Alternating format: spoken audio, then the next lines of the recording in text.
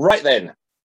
Well, really looking forward to doing this this second talk on the question of do Muslims and Christians worship the same God? This is a question I've been thinking about for some years. It's been sort of 20 years or so, maybe a little more actually, that I've been involved in outreach to Muslims after I first got involved in lots of conversations with them back when I lived in London.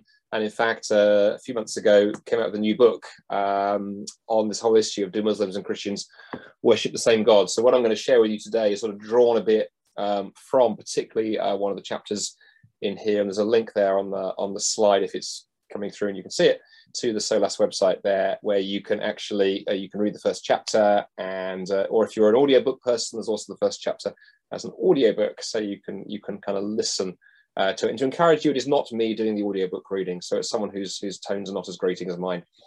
And but so hugely looking forward to digging into this topic with you folks for the next 45 or 50 minutes or so. And really behind the reason I think for putting Islam in as the second topic, as you know, Jeremy and I went to and from what he would like me to talk about, is that of course it won't have escaped your attention that we live in a very, very pluralistic context now here in the UK. With many of our major cities are incredibly multicultural.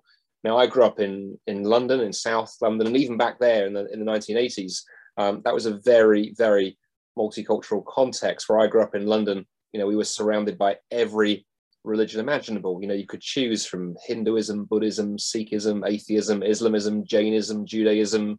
You could even support the local football team, Crystal Palace. We called that masochism. And all those different isms sloshing around, and those kind of religious changes are accelerating rapidly, and are especially apparent when it comes to the growth of Islam here in the UK. Yes, all religions are sort of growing here in the UK, and we're surrounded by many of them, but Islam is perhaps by far the biggest and one that gets the most attention. And what's interesting is actually when I first got involved in outreach to Muslims in the 1990s, few Christians were interested in Islam. But now, we had 9/11, and we've had changing immigration patterns in recent years, and everybody is talking about Islam. And actually, this is a fascinating infographic put together by the Muslim Council of Britain. We haven't got time to go through all of this now, but do have a look on the website slides, because just some of the facts and figures in here are fascinating.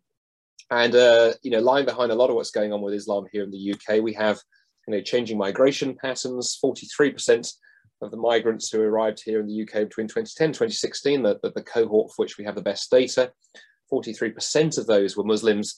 And the staggering statistic that's being talked about in numerous places is this figure that suggests that by 2050, something like 13 million Muslims will be here in the UK. That was first based on some work done by the Pew Forum in the States, who do some brilliant work tracking religious trends worldwide, but others now picking up on this figure. And all of that means that it is absolutely vital that as Christians, we think missionally and evangelistically and apologetically about Muslims. Because if you don't know a Muslim, you will know a Muslim, or your kids will grow up and have Muslim friends or colleagues or neighbors. Islam is going to become more and more of an issue. And it's crucial that as Christians, we think about how to engage well.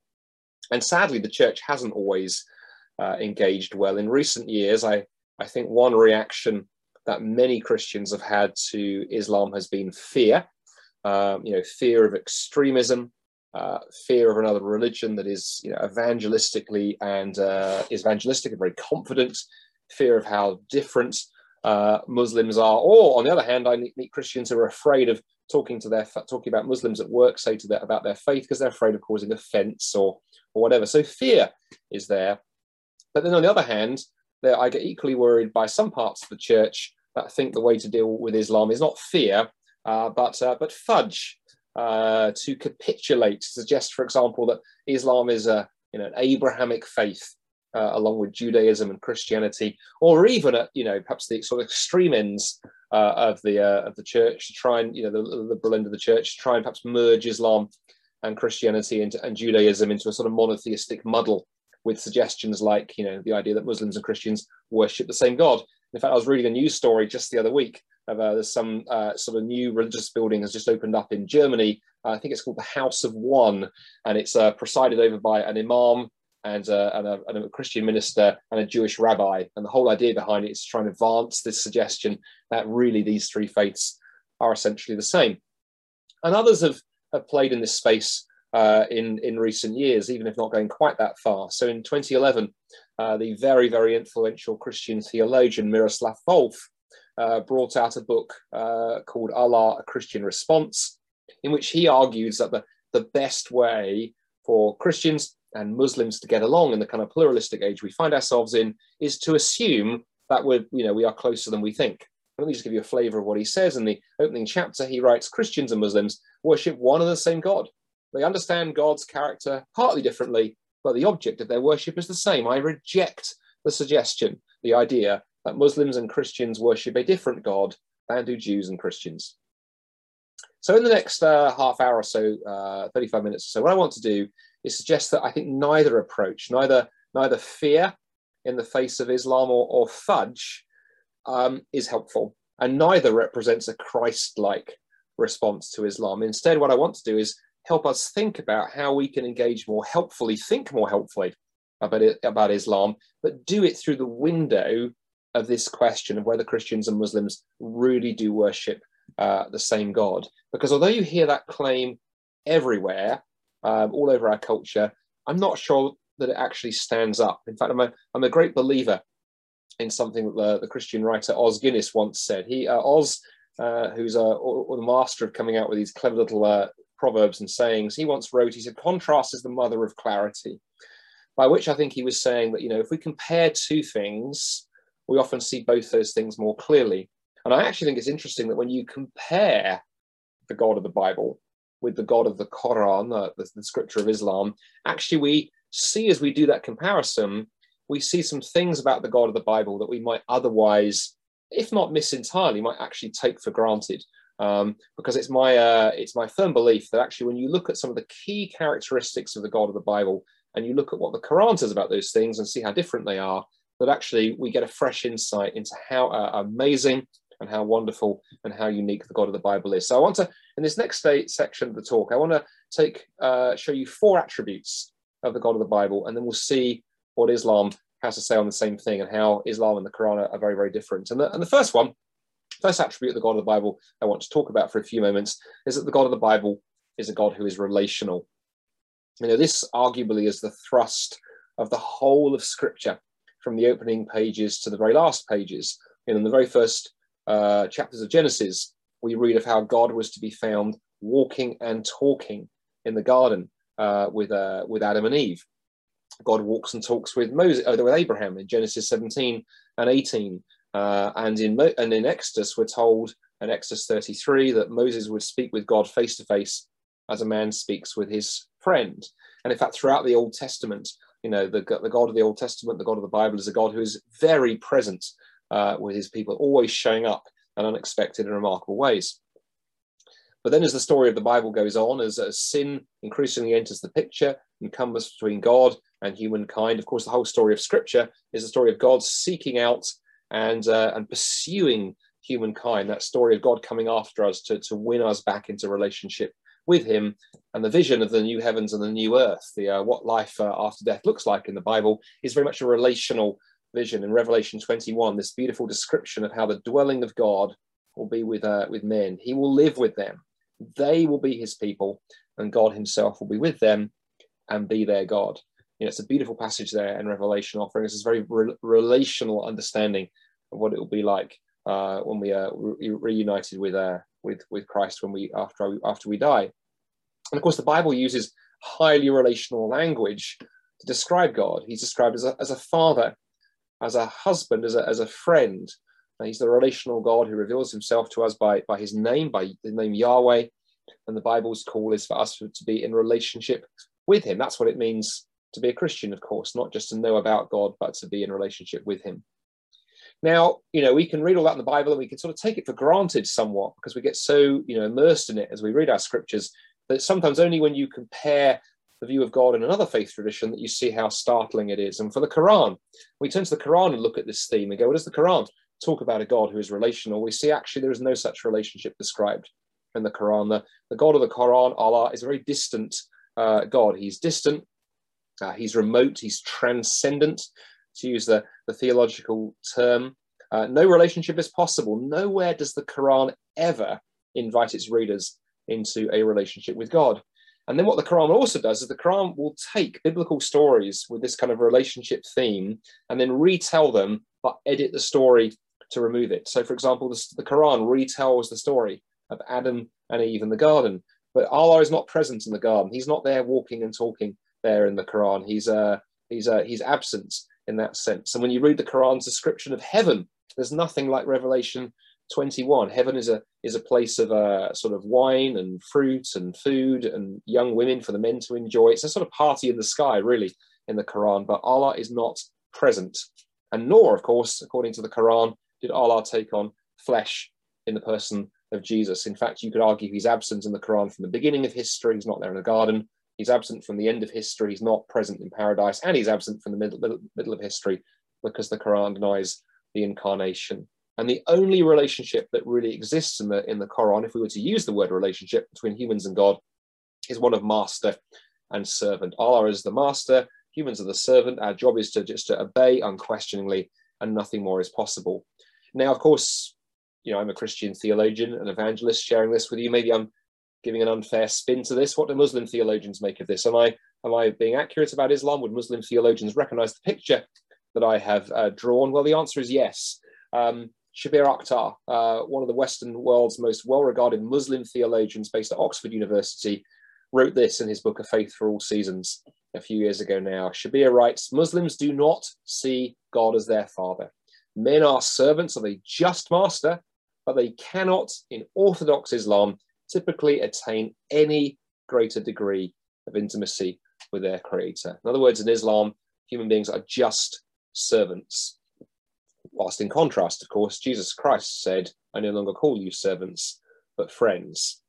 And interestingly, I would say that lies at the heart of the difference, not just between Christianity and Islam, but actually I think it lies at the heart of the difference between Christianity and every other religion, and arguably is what reveals Christianity to be more in some sense than just a religion. If we were to use the word religion in perhaps a sort of, anthropological or sociological sense, the word, religion is generally defined by many academics as religions are systems of thought or ritual or practice that, say if you keep these commandments or master this teaching or behave this way or so on and so forth, you can kind of satiate the spiritual hunger within. That's how most religions operate. But Christianity throws that entire playbook out the window and says, well, actually, it doesn't matter how much theology you master, it doesn't matter how many commands you keep, it doesn't matter how many mystical experiences you pursue, nothing can bridge that gap between us and God from our side. It's unbridgeable, but it can be bridged from God's side. And in fact, when people ask me, and I often get questions along this line particularly in sort of secular settings on campuses and so on, people often say to me, well, Andy, do you think that all religions lead to God? I like to often say, well, actually, you know what? I don't think any religion leads to God. Only God can lead us to God. And that's what he's done uniquely in the person of Jesus. So the God of the Bible is a God who's relational, and the God of the Quran is not. Let's look at our second attribute. The God of the Bible is a God who reveals himself and can be known. And as I've just said, at the heart of the Christian faith stands primarily not a list of doctrines and moral commands, but this relationship. The astonishing claim of the Bible, as you know, is if we put our trust and our faith and our hope in Jesus, then we can be quite literally adopted into God's family and become not slaves but children. And that relational aspect is at the center of the gospel. But of course, it's only possible to have a relationship with somebody if they make themselves known. If some new person moved into your neighborhood, and being a good neighbor, you wanted to get to know this new person, but they never came out of their house. They drew the curtains and hid themselves away, ordered all of their groceries online, and only ever left their house for monthly meetings of the Agoraphobics Anonymous Society. But of course, those are closed-door meetings and you can't get in. That's a class joke, though. See, Agoraphobics closed-door meetings. If this was a live event, you'd all be rolling in the aisles, but there we are. We're on Zoom. We'll do what we can. You couldn't get to know that person, right? You couldn't have a relationship with them because they would refuse to make themselves known. And the same is true for God. If God hid himself away in heaven, never revealed himself, never took the initiative, then we might know about him, but we couldn't know him personally. We couldn't actually know him. Well, thankfully and amazingly, The Bible tells the story from beginning to end of a God who reveals not just his commands, but also his character and his very own identity. You know, we alluded a moment ago to Exodus 3, where Moses there meets God out there in the desert, the burning bush. And this very, very powerful encounter that Moses has, God doesn't just reveal his plan for Moses' life and the things he would have Moses do, but he reveals to Moses his very own personal name, Yahweh, I am. And that theme of God revealing himself, of course, is seen, I think, even more clearly there in the New Testament in the person of Jesus, where in John 14, verse 9, Jesus says to the disciples, anyone who has seen me has seen the Father. So the God of the Bible is a God who consistently and throughout Old and New Testaments reveals his character, his heart, his name, his very own person in Jesus Christ. And of course, because of that, that means he can be known. And thus you see famous passages like this one, Book of Jeremiah, let not the wise boast of their wisdom, or the strong boast of their strength, or the rich boast of their riches, but let the one who boasts boast about this, that they understand and know me. Now, this theme of knowing God, which is all over the Bible, again, we can take it for granted. We see it everywhere. We become familiar with it. We don't sort of get struck by how astonishing and how incredible it is, perhaps until we look at an alternative. And when we turn to the Quran, we see a very different view of God put forth there, a God who actually can't be known, because the God of the Quran does not reveal himself in this way, does not allow himself to be known personally. One of the striking things in Islam, if you know anything about the origins of Islam and how it began, is that Muslims believe that their scripture, the Quran, was revealed to Muhammad there in the 7th century, but not revealed by God. God never shows up to Muhammad and reveals the Quran to him. In Islamic theology, it's the angel Gabriel who comes and reveals the Quran to Muhammad. God, even with Muhammad in Islamic theology, keeps himself at a distance, a huge contrast with the Bible, where time and time again, God speaks with his prophets and his people, even face to face, such as that powerful encounter that Moses had at the burning bush or on Mount Sinai, or as we saw in the person of Jesus. And again, the fact that Allah doesn't reveal himself, that only his commands are made known in the Quran, not his character, no invitation to know him. Again, just so you're not just taking my word for this, let's see what an orthodox, popular, well-known Muslim theologian has to say. And this comes from, this quote I'm about to read to you comes from a gentleman called Ismail al-Faraki, until his death a few years ago. Very, very well-known Muslim intellectual and theologian, very influential. And in this paragraph, I think he, in some senses, expresses, you know, this so beautifully. He gets almost the heart of the gospel, ironically, because he writes, Allah does not reveal himself to anyone in any way. Allah reveals only his will. Allah does not reveal himself to anyone. That is the great difference between Christianity and Islam. I remember the first time reading this in an Islamic library somewhere in London, and I read this, actually got quite excited. I sort of recall saying as well, amen, out loud, because I just thought this was brilliant, and seeing other people in the library look at me in a slightly shocked kind of way. But really interesting how al-Faraki, I think, has got it absolutely right. That is the great difference between Christianity and Islam. So the God of the Quran, the Bible, is relational, and he can be known. The God of the Quran is neither of those things. Two more for you, and then we'll draw all the threads together and think about how we use this in terms of engaging with Muslims. Third characteristic of the God of the Bible I want to talk about for a few moments this morning is that the God of the Bible is a God who is love. And that is certainly one of God's primary attributes in the Bible. There are so many Bible passages we could look at. Perhaps the most direct, the most succinct, 1 John 4:16, God is love. And even in this three little word sentence here, there is so much theology packed into this. You know, the 1 John here telling us that love is not something God does, but love is something that God is. It's part of his very, very nature. And to get all theological on you for a moment, of course, the God of the Bible is a God who is Trinity. He's a God who is three persons, Father, Son, and Holy Spirit, which means at the heart of who God is lies a network of loving relationships. Before God brought anything into existence, he was love, because the Father loved the Son loved the Spirit, and so forth. So God in his very nature in the Bible is a God who is love. But what's interesting is, on this topic, perhaps more than any other, I hear people say to me often things like, well, Andy, every religion teaches that God is love. That, you know, it's common to all the world's great faith traditions. And like so many things you read on Twitter, for example, it simply isn't true. Because when you turn to the Quran and its depiction of God, we see actually something very different here. Nowhere in the Quran are we told that Allah is loving. There is no equivalent to 1 John 4:16 in the Quran. Indeed, again, to get all theological on you for a moment, the Quran rejects the Trinity. Several verses in the Quran directly attack the Christian doctrine of the Trinity and describe Allah as he's not triune, he's not multi-personal, he is utterly indivisibly one, which means he can't be loving in his very nature. The only way Allah could be loving, he would first have to create something to love. And so his very nature itself cannot be one of love. But there's another interesting feature too in the Quran, that when you look at how it uses the word love and the Arabic words it uses for that term in connection with God, something quite interesting is going on. About 79% of the times the Quran uses Arabic words for love and applies them to Allah in the Quran, they are negative.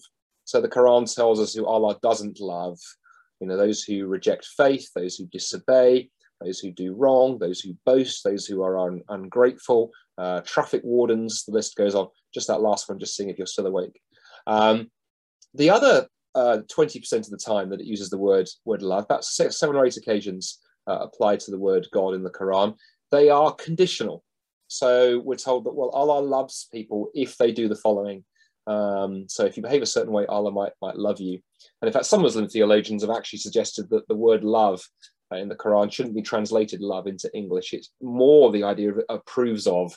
Allah approves of these people, he disapproves of these people. And in fact, because of the Quran's reticence to just come right out and say that Allah is a God of love, many Muslim theologians actually caution Muslims not to use this word. So Murad Hoffman, well-regarded Muslim theologian, actually convert to Islam from a sort of secular background, and then became a Muslim many years ago, now very well-regarded Muslim academic. Listen to what he says on this. He says, Allah is self-sufficient. This fundamental self-description excludes that Allah is in love with his creation. It is safer and more accurate not to speak of love when addressing his clemency, compassion, benevolence, goodness, or mercy. What a staggering statement that it's just better not to speak of love when speaking about the God of the Quran. And what a profound contrast from the God of the Bible, who we are told on numerous occasions loves everybody, even the sinner. In fact, the Bible tells us that God loves us so much that he took the first move. Romans 5 verse 8, God demonstrates his own love for us in this, that while we were still sinners, Christ died for us. So in the Quran, for Allah, well, you know, you have to do all of the running, and then Allah might maybe approve of you. In the Bible, God has demonstrated his love even while we were his enemies. So 3 contrasts down, 1 to go. God of the Bible, relational, can be known, he's love. The Quran, the Quranic God of Allah, is not any of those things. Fourthly, the God of the Bible is a God who has suffered. And I think this is quite an important one, actually, given the world we live in. You know, we live in a world that is broken. We live in a world in which there is evil and suffering and pain and pandemics and all this other stuff that we know so well. And the remarkable thing about the God of the Bible is he does not stand aloof from that world, but has entered into it and knows what it means to suffer. And of course, the love of the God of the Bible, therefore, is demonstrated in what he has done to deal with the sin and the shame that separate us from him. The Bible tells us that God grieves for his people, grieves over our sin and rebellion and unfaithfulness. And of course, that ultimately, through Jesus and the cross, that God paid this incredibly high price to deal with our sin and our brokenness and with all the mess that the world is in. As Isaiah 53 verse 4 famously says, surely he took up our pain and he bore our suffering and our sorrows. And when we turn to the Quran, this is interesting because the Quran wants to go nowhere near this theme. Nowhere is the Quran willing to even entertain the idea that God might be moved, or that God might be willing to suffer or enter into our suffering and brokenness. The God of the Quran is a God who is removed from all of those things. He feels no grief as a result of our sin or our pain or our suffering. And he's done nothing about it, interestingly, in the Quran. I mean, certainly when you read the Quran, Allah gets angry at sin, and that anger is expressed in wrath and judgment, but there is no heart response. There is nothing done by the Quranic God to deal with the problem of sin. And as you read the Quran, you see there is no plan of salvation. There is no savior. There is no atonement. There's none of those things. Allah has not taken the initiative and has not entered into this world to deal with all of our mess and our brokenness. And one last Muslim theologian for you this morning, Muhammad al-Baqawi, another very well-regarded Sunni Muslim writer, expressing this fact that, God is sort of in Islam is totally impassible and unmoved, right? He says, Allah can annihilate the universe if it seems good to him and recreate it in an instant. He receives neither profit nor loss from whatever happens. If all infidels became believers and all the wicked pious, he would gain nothing. And if all believers became infidels, it would not cause him loss. And in fact, the Quran actually, sort of playing with this theme that Muhammad al-Baqawi here is picking up, the Quran repeatedly returns to the idea that every Muslim, every individual Muslim actually has to carry the weight of his or her own sin, hoping that on the day of judgment, their good deeds can outweigh their bad deeds. You are responsible for your own salvation in Islam. Verses like this one in the Quran, no bearer of sin can bear the sin of another. Although what's interesting, early on in my engagement with Muslims, back in those years in London, I would often have Muslims would throw this verse at me to say, there's no need for, there's no space in Islam for a savior. We don't need Jesus or any of this other stuff we carry. No one can carry the sin of another. And it was only a few times after I read this verse a few times that it occurred to me there's just a little bridge one can make to the gospel here, because of course it says no bearer of sin can bear the sin of another. I.e., the Quran saying if you're carrying your own sins, you've got no room to carry somebody else's. But what about someone who is sinless? What about someone who's not bearing any burden of sins? Presumably they can carry the burdens of another. And it's interesting that in Islamic theology, Jesus is sinless. He's the only one of the prophets in the Quran who is considered to be totally sinless. And Muslims have been taught that idea. And so actually, I've often used this verse as a bridge with Muslim friends to the gospel. So when we look at God in the Bible, we see all these four themes that we've looked at today, these four attributes of his nature flow together. He's a God who's relational. He's a God who's can be known. He's a God who is love. He's a God who has suffered. A God whose love for the sinner was so great that he was willing to pay the price of the cross.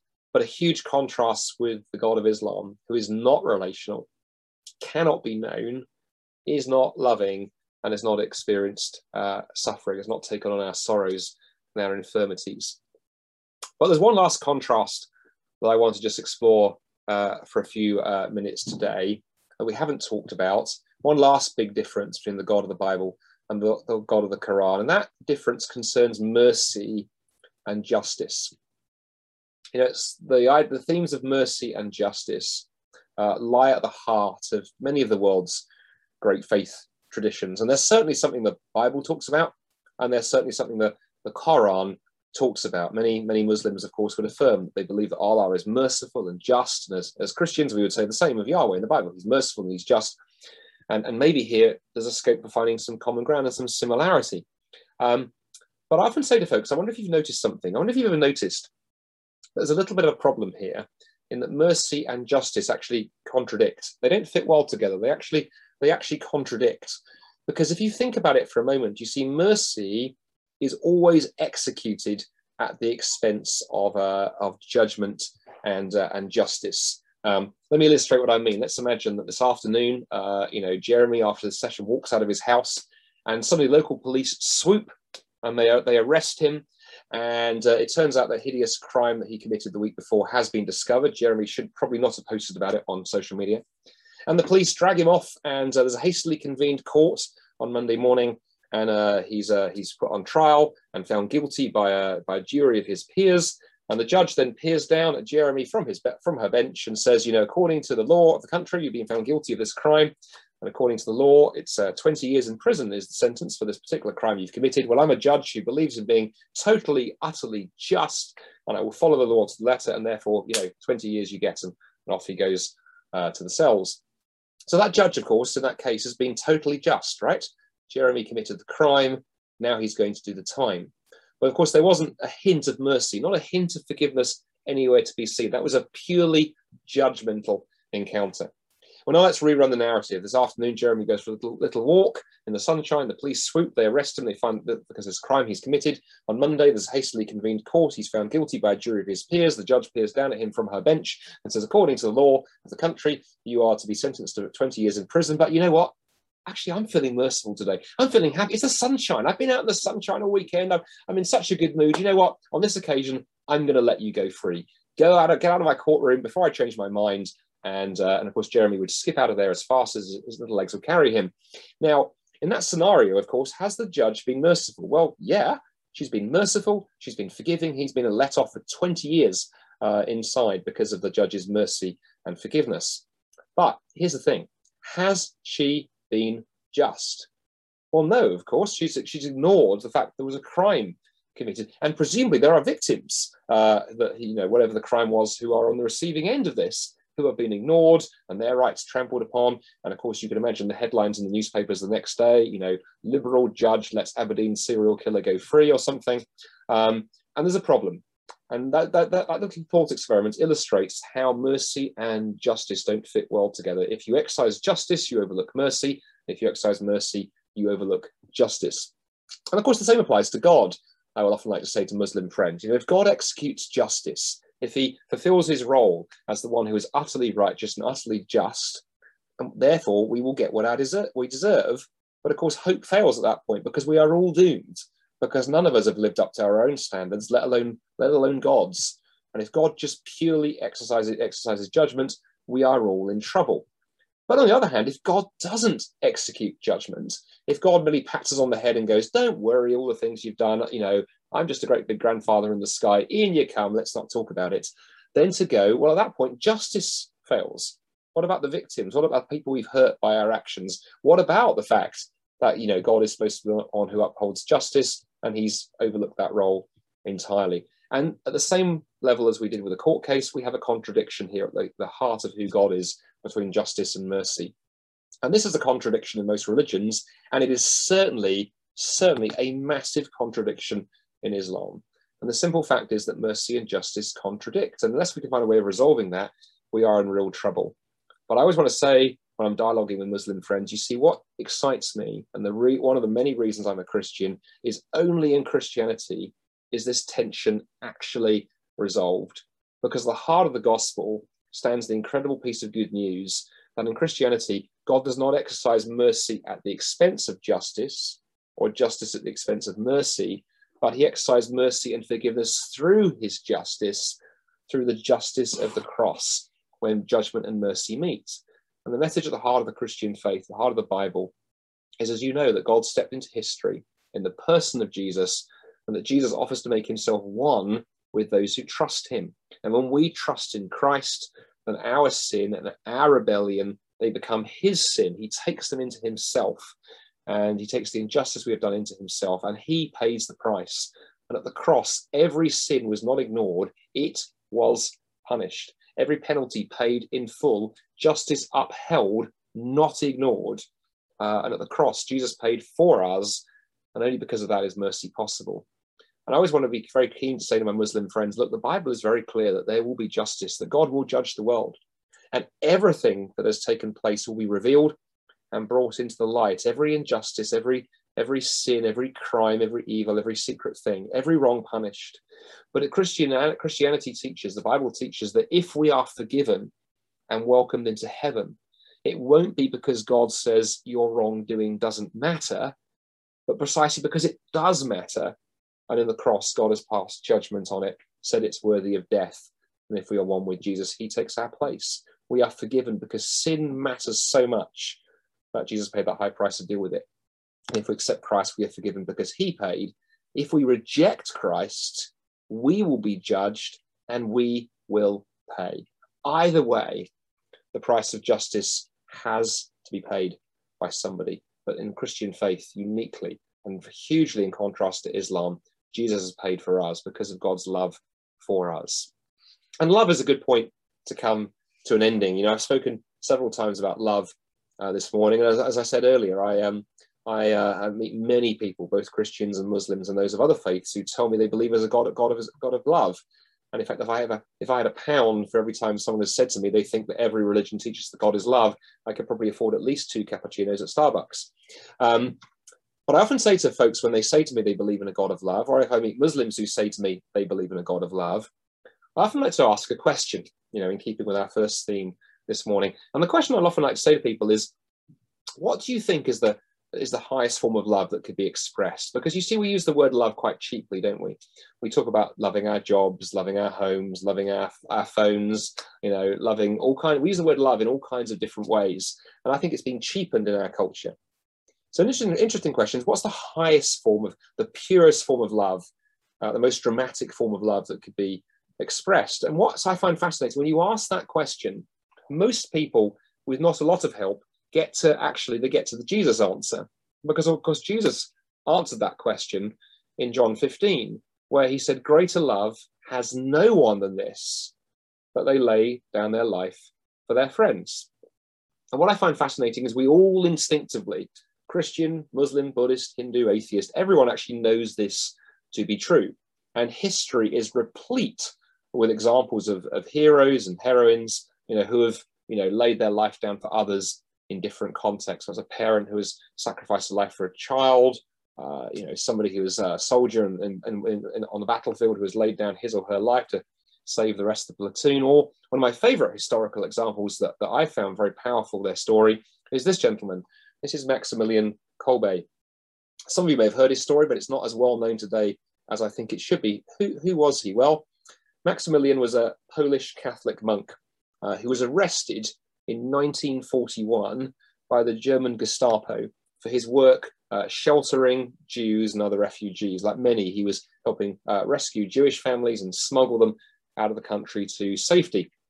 And the Germans got wind of this, and he was arrested. And after his arrest, he was sent off to interned in the notorious Auschwitz concentration camp. Well, a year after he was sent into the concentration camp, another prisoner escaped from Auschwitz. And this infuriated the German authorities. And so to deter future escape attempts, the deputy camp commander got all the prisoners gathered together in the prison yard. And he announced that he was about to read out the names of 10 prisoners that he had chosen at random. And those 10 prisoners would be taken away and locked up in an underground cell with no food and no water and left to just die there in the darkness. To send a message: if you escape from Auschwitz, this is what we will do to your friends. And the names were promptly read out. And one of the prisoners, on hearing his name read out, began to weep and have hysterics, as you might imagine, and began crying out, my wife, my children, whatever will become of them? On hearing those words, Maximilian stepped out of the crowd of prisoners, looked the commandant squarely in the eye, and said, "Sir, may I take the place of that man?" The commandant agreed, and the other prisoner was released back into the crowd of prisoners, and Maximilian was led away with those 9 other men and thrown into a tiny bunker with no food, no water, and left to die there of starvation and dehydration. And the reason we know his story is the man whose life he saved survived the war and then spent the rest of his life telling the story of what had been done for him. And of course, what Maximilian was doing was living out those words of his saviour, Jesus, who said, greater love has no one than this, than they lay down their life for their friends. And I always say to people, especially to Muslims, that this raises a very interesting question, doesn't it? Observation, rather. See, if God is a God of love, then of course God by his very definition is the greatest being. That's what it means for God to be God. If God is God, that means anything he does is the greatest. God is the greatest judge, the greatest creator, the greatest ruler, and so on and so forth. That's sort of part of the job description, I guess. So this means if God demonstrates love, then by definition, it has to be the highest conceivable form of love, because otherwise you or I could go out and give our life for a friend, and we have shown even greater love than the creator of the universe. And if the highest, greatest form of love is to lay down one's life, then of course I say to Muslims, do you now see why the life of Jesus and who he is becomes absolutely critical for what it tells us about the God of the universe? You see, if Jesus is who he claimed to be, God come in the flesh, God stepping into space and time and history, God getting his feet dusty with the dirt of the world and his hands bloody with the nails of the world, then in Jesus' willingness to go to the cross, we see the greatest act of love by the greatest being in existence, who loved us so much even while we were still his enemies, he was willing to do that. So finally, where do we go with all of this? My hope this morning is not that you listen to what I've walked you through and you go away going, fantastic, Christianity is superior to Islam, brilliant. If that's your only conclusion this morning, I would have failed somewhat. My hope is that as you reflect on the wonder and the uniqueness of the biblical God, it might lead to three responses. The first is that it should inspire and thrill us. All concepts of God are not the same. All religions are not the same. There are profound differences, and those differences make a huge difference. And there is simply no one like the God of the Bible. He is incomparable. And that should lead us to worship, to sing, to praise, to follow him wholeheartedly, and should fill our lives and our hearts with joy and delight and wonder and excitement. But of course, that joy and amazement and wonder absolutely has to then overflow into evangelism, as we were talking about in the panel discussion, into that desire to share the good news of God and who he is in the Christian faith with those like our Muslim friends who know nothing of a God like that, a God who has revealed his love, his character, his forgiveness, his suffering so clearly and powerfully in the person of Jesus. And of course, it was Jesus who said in Matthew 28:19, go and make disciples of all nations. Well, in the 21st century multicultural UK, all the nations have come here. So we can now fulfill that mandate and save ourselves the airfare. But let's ensure that as well as welcoming new arrivals and new immigrants to our land, let's ensure we are also introducing them to our Lord. And then finally, that model of incarnational, self-sacrificing, outreaching love that we see so powerfully in Christ, hopefully, and should, I think, challenge us in terms of how we should be reaching Muslims. Reaching out to Muslims, to Muslim friends, to neighbours, to those in our community, our workplaces, may be hard, it may be tough, it may require us to go beyond our comfort zones, but in a sense, that's what Jesus did in the incarnation for each one of us. And we have got to be willing, I think, to show that same level of sacrificial love and going that extra mile with our Muslim friends and neighbours. In fact, I remember a year or two ago talking to a friend of mine down south in Oxford who's done a lot of work with Muslims, but had actually missed the fact that at his workplace, there was a Muslim colleague. And so one day he decided actually he ought to sort of do, evangelism, perhaps, more close to home, not just out in the streets. And so he invited this Muslim colleague and his wife to dinner. And he said the colleague and his wife came, they had a lovely evening together and actually got into conversations of faith. But my friend said he was very struck by something that the Muslim colleague said as he was leaving. He looked at my friend and he said, thank you so much for this evening. This has been incredible. He said, this is the first, I've lived in this country for 20 years. And this is the first time I've ever been inside a Christian home. And my friend was almost moved to tears by that 20 years, and this Muslim gentleman had never been to dinner with a Christian family. And in this case, my friend is someone who works a lot, in terms of outreach to Muslims, but had missed the fact this guy was right under his nose. So my hope, my prayer for each of you, I guess, is that, for those of us who love Jesus and also love or want to love Muslims, is that confident in God's love for you, so powerfully demonstrated in Jesus, that in the power of the Spirit, you would be neither afraid of our Muslim friends nor afraid of being honest about the uniqueness of Christ, but would step out of your comfort zones, befriend the Muslims that God brings across your path, and that maybe you would have the privilege of seeing through your actions and your words some of those Muslims come in time to meet Jesus. Thank you for listening so patiently. Jeremy, back to you. Andy, thank you so much. That was, you took us to the foot of the cross, and I think the beauty of the gospel shone out as a contrast to the Quran. And I think it's a good point, though. This is not about the superiority of Christianity to Islam, but how can we reach our Muslim friends? So thank you for that. Made me want to read your book as well, and I just commend Andy's new book to you. You couldn't get a better guide to both Islam and how to reach those who desperately need Jesus. Imagine living all your life with a God who cannot be described as love. And thank you, Lord, that you are a relational God and you have revealed yourself to us. So Thank you so much, Andy, for that. And we want to pray as a group for you, really, and Solas. I hope that today has helped a lot of us think through key questions for our own lives, but also to pray for organizations like Solas that seek to make Jesus known. I'm praying for you, Andy, because you can't be sharing this kind of thing without attacks along the way, I'm sure, particularly when you talk about Islam. And we want to pray for you that God would protect you in that and use you mightily.